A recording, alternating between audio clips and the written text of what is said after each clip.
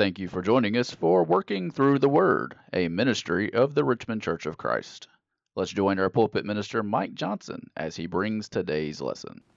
Welcome to our evening Bible study time together, and glad to have all the visitors with us that are here in this building today. Robert, glad to see you, sir. Not really a visitor, just sort of. But good to have everyone here online with us as we continue our study today about a relationship with God. I want to ask you this. Have you ever thought about what does God look like? Now, if you want to ask questions like that, one of the best ways to do it is to interview children. And when you interview children and you get some good ideas about who God is or what God looks like, and one of my favorites that I read was the child who said, "I think God looks like a transformer because he can be whatever he wants to be." That's a really insightful way of knowing God, because that's what God basically said about himself. You remember in Exodus 33 when Moses said, "I want to see your glory." God said, "Listen, I'll tell you, no, I'm going to use that one in a minute. What I wanted to say was this. God said, his name is I am who I am," says one translation. Another translation says, "I will be whatever I want to be."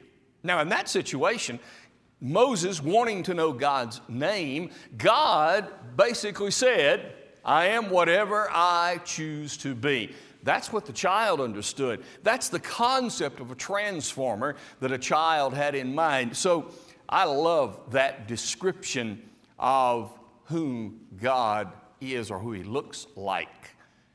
So you want to think about who God looks like, you might want to go to children. I also love how children phrase things. I have a few of these that I want to read for you. Here are some things that children prayed to God about. Here are a few of them. "Dear God, I bet it's very hard for you to love the whole world.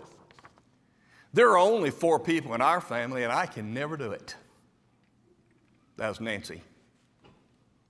Marcia said, "Dear God, my brother told me how babies are born, but it just doesn't sound right. What do you say?"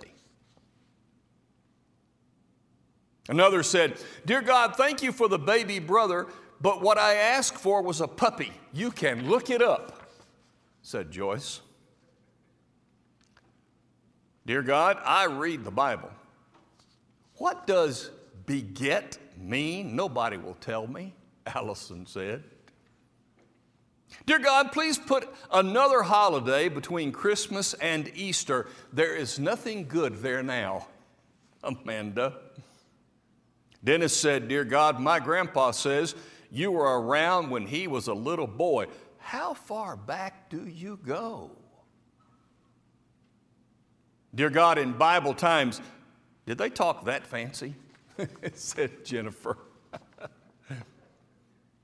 "Dear God, is it true my father won't get into heaven if he uses his golf words in the house?" Anita asked. "Dear God, maybe Cain and Abel wouldn't kill each other if they had their own rooms." "That works for me and my brother," said Larry. Barbara said to God, "If you watch me in church on Sunday, I'll show you my new shoes." Peter said, "Dear God, please send Dennis Clark to a different summer camp this year." Billy said, "How come you did all those miracles in the old days and don't do any now?" Ooh, that's a really good question. "Dear Mr. God," said Janet, "I wish you wouldn't make it so easy for people to come apart. I had to have 3 stitches and a shot." Dear God, did you mean for giraffes to look like that, or was it an accident? Said Norma. And finally, Jeff said, Dear God, it is great the way you always get the stars in the right place. Why can't you do that with the moon? There's a lot of good stuff there. When you talk to kids, they just innocently say, and they understand, and they have some depth to them. And so the idea of saying, what does God look like? It's not really just a kid issue, but they can weigh in quite heavily. As we close out our discussion today about a relationship with God, I told you tonight I'm going to tell you what God looks like. From an adult perspective, I'm going to tell you what God looks like. Let's begin this way. So, do you want to see God? Well, God said of himself in John 4, the passage just read, he is spirit. And what that means is, as spirit, physical eyes cannot see him. He is spirit. Well, I get that. So if you want to see God, we're not going to be able to see him in his essence. In fact, now we move to Exodus 33. And there we find out that God said, no, Moses, you cannot see my glory. He wanted to see God. In fact, it's interesting that he said, I want to see your glory. In other words, I want to see your essence. I want to see your fullness. I want to see who you really are. God said, can't do that. I'll pass by you and cover your eyes with my hand, and you can see the backside as I pass. But you can't see my essence. In fact, to see the essence of God would cause death to a human. So we cannot see God in his essence. But John said in 1 John chapter 3, starting at verse 1, Beloved, it's not yet apparent what we shall be, but this we know. When he appears, we will see him as he is, for we will be like him. Do you want to see God? Well, to see God in his essence, we have to be like God in that same essence in order to see him as God. So if you want to see God, and we really can't see him now in his essence, then let's allow God to tell us what images he wants us to have of him.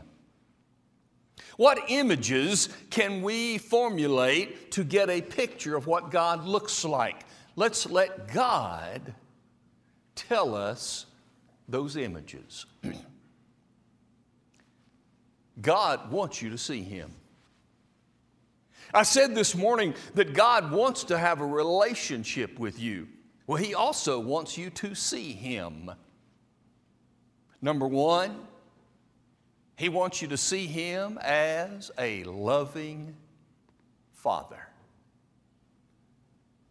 In Psalm 68 and in verse 5, the psalmist described him as the father of the fatherless and the defender of widows. God wants to be seen as Father. Granted, if you didn't have a father who made good memories for you, good impressions, it's hard maybe to see God as Father. And yet you can see the fatherhood concept in other fathers that you know that are very good. But I would suggest most of us have been raised in homes where fathers at least gave us some good things to see. And God said, by choosing that title, that image, he wants us to see him as Father. Number two, God wants you to see Him as a rock. In Deuteronomy chapter 32, Moses, in closing out the words of the law before going into the promised land and before he was to die, it made this statement: God is a rock, and all of His works are perfect.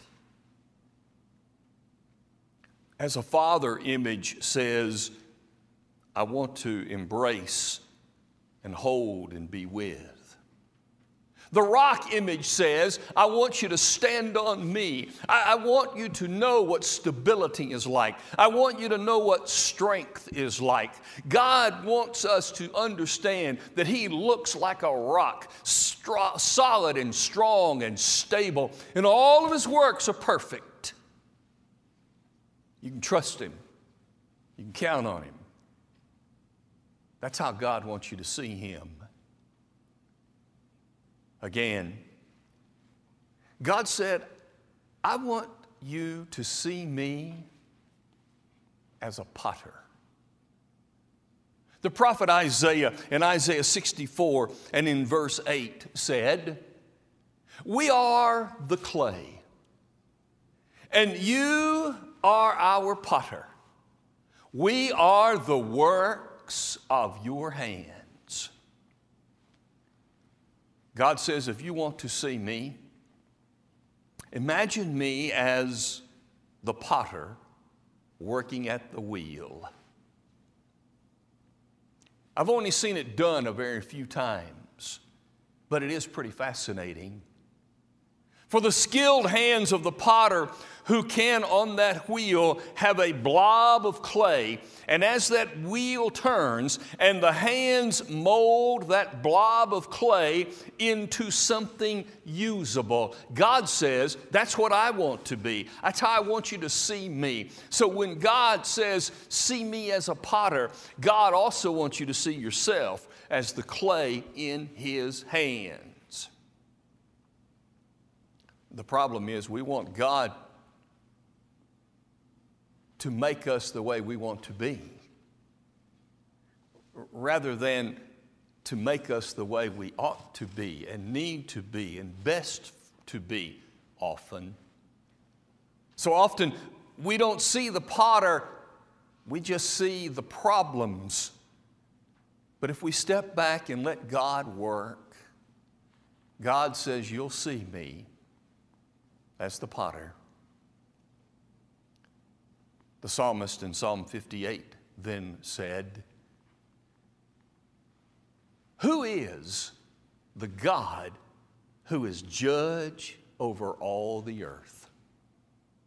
The psalmist understood that God is a judge. When you think of the image of a judge, and God said, I want you to see me that way, what do you see?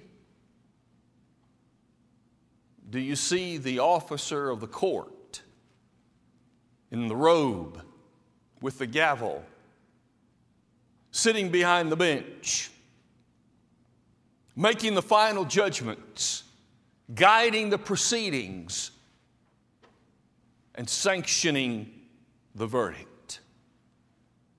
That's God. That's God.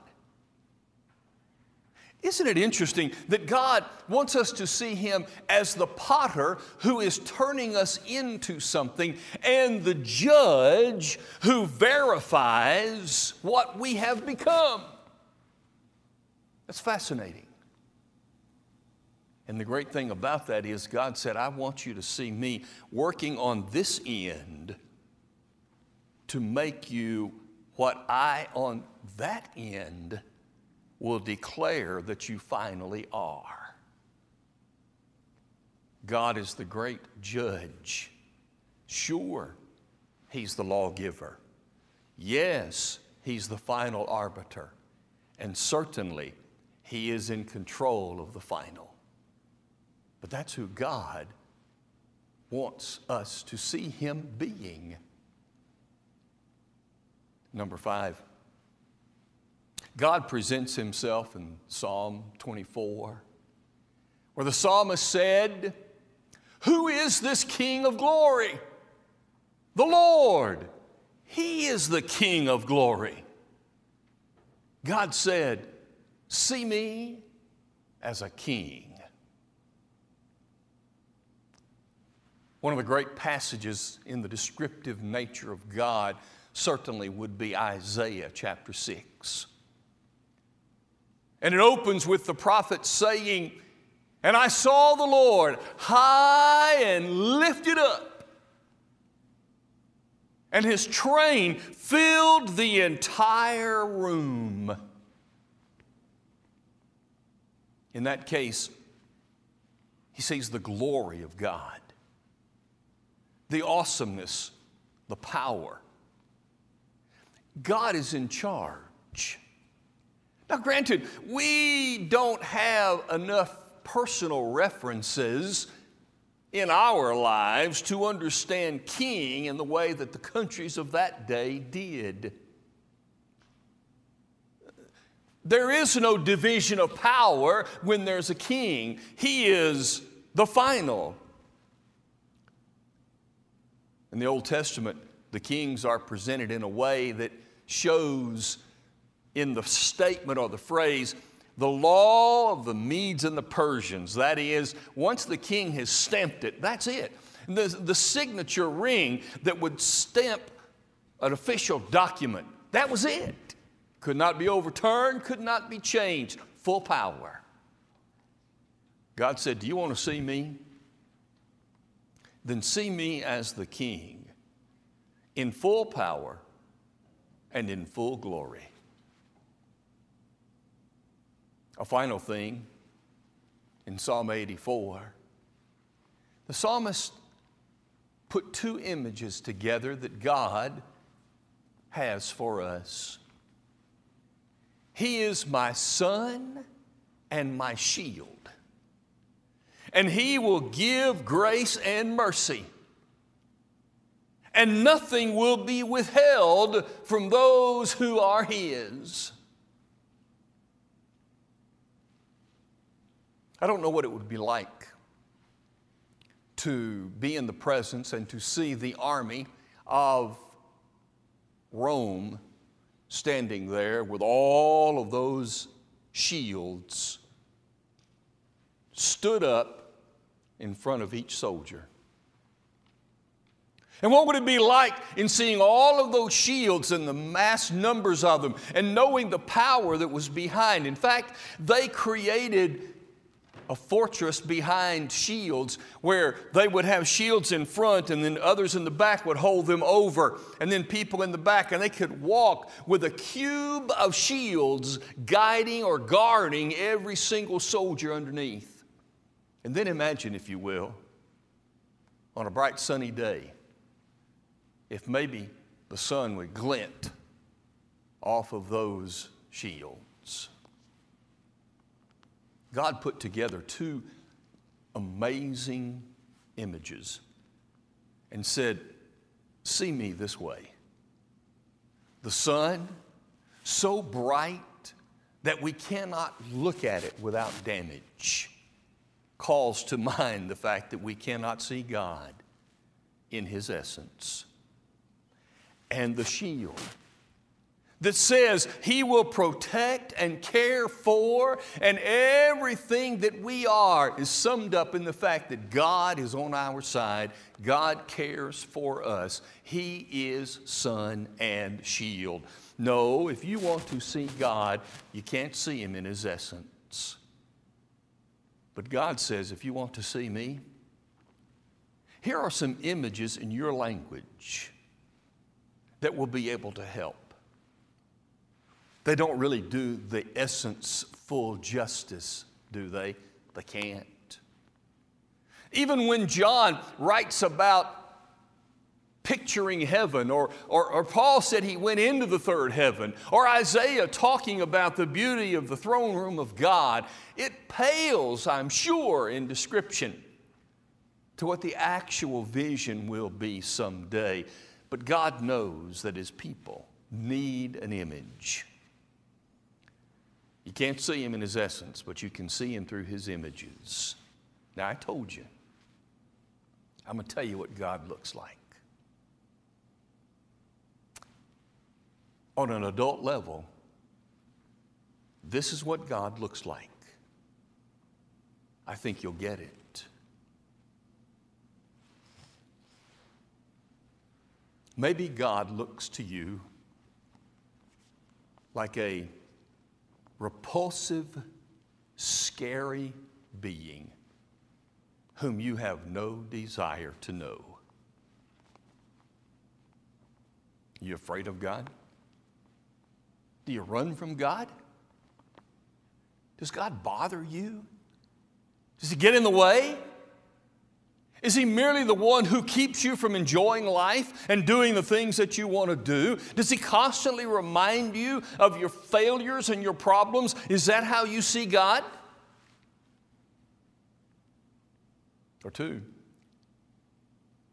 do you see Him as a warm and inviting being that makes you want to get to know Him? And you read about Him,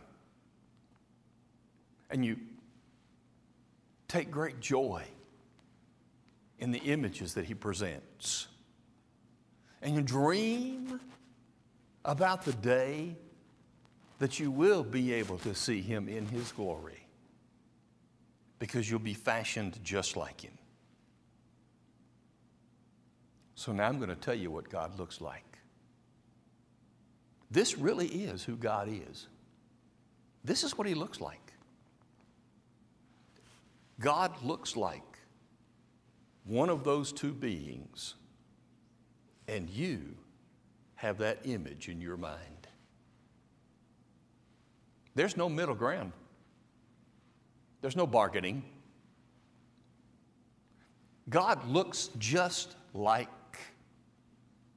you choose Him to look. Either He will be, in fact, that image from whom you run,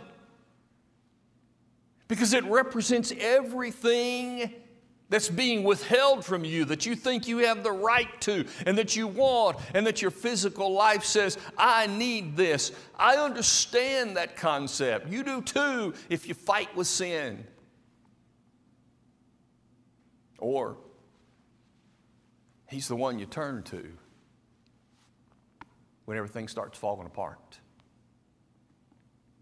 And He opens His arms and He welcomes.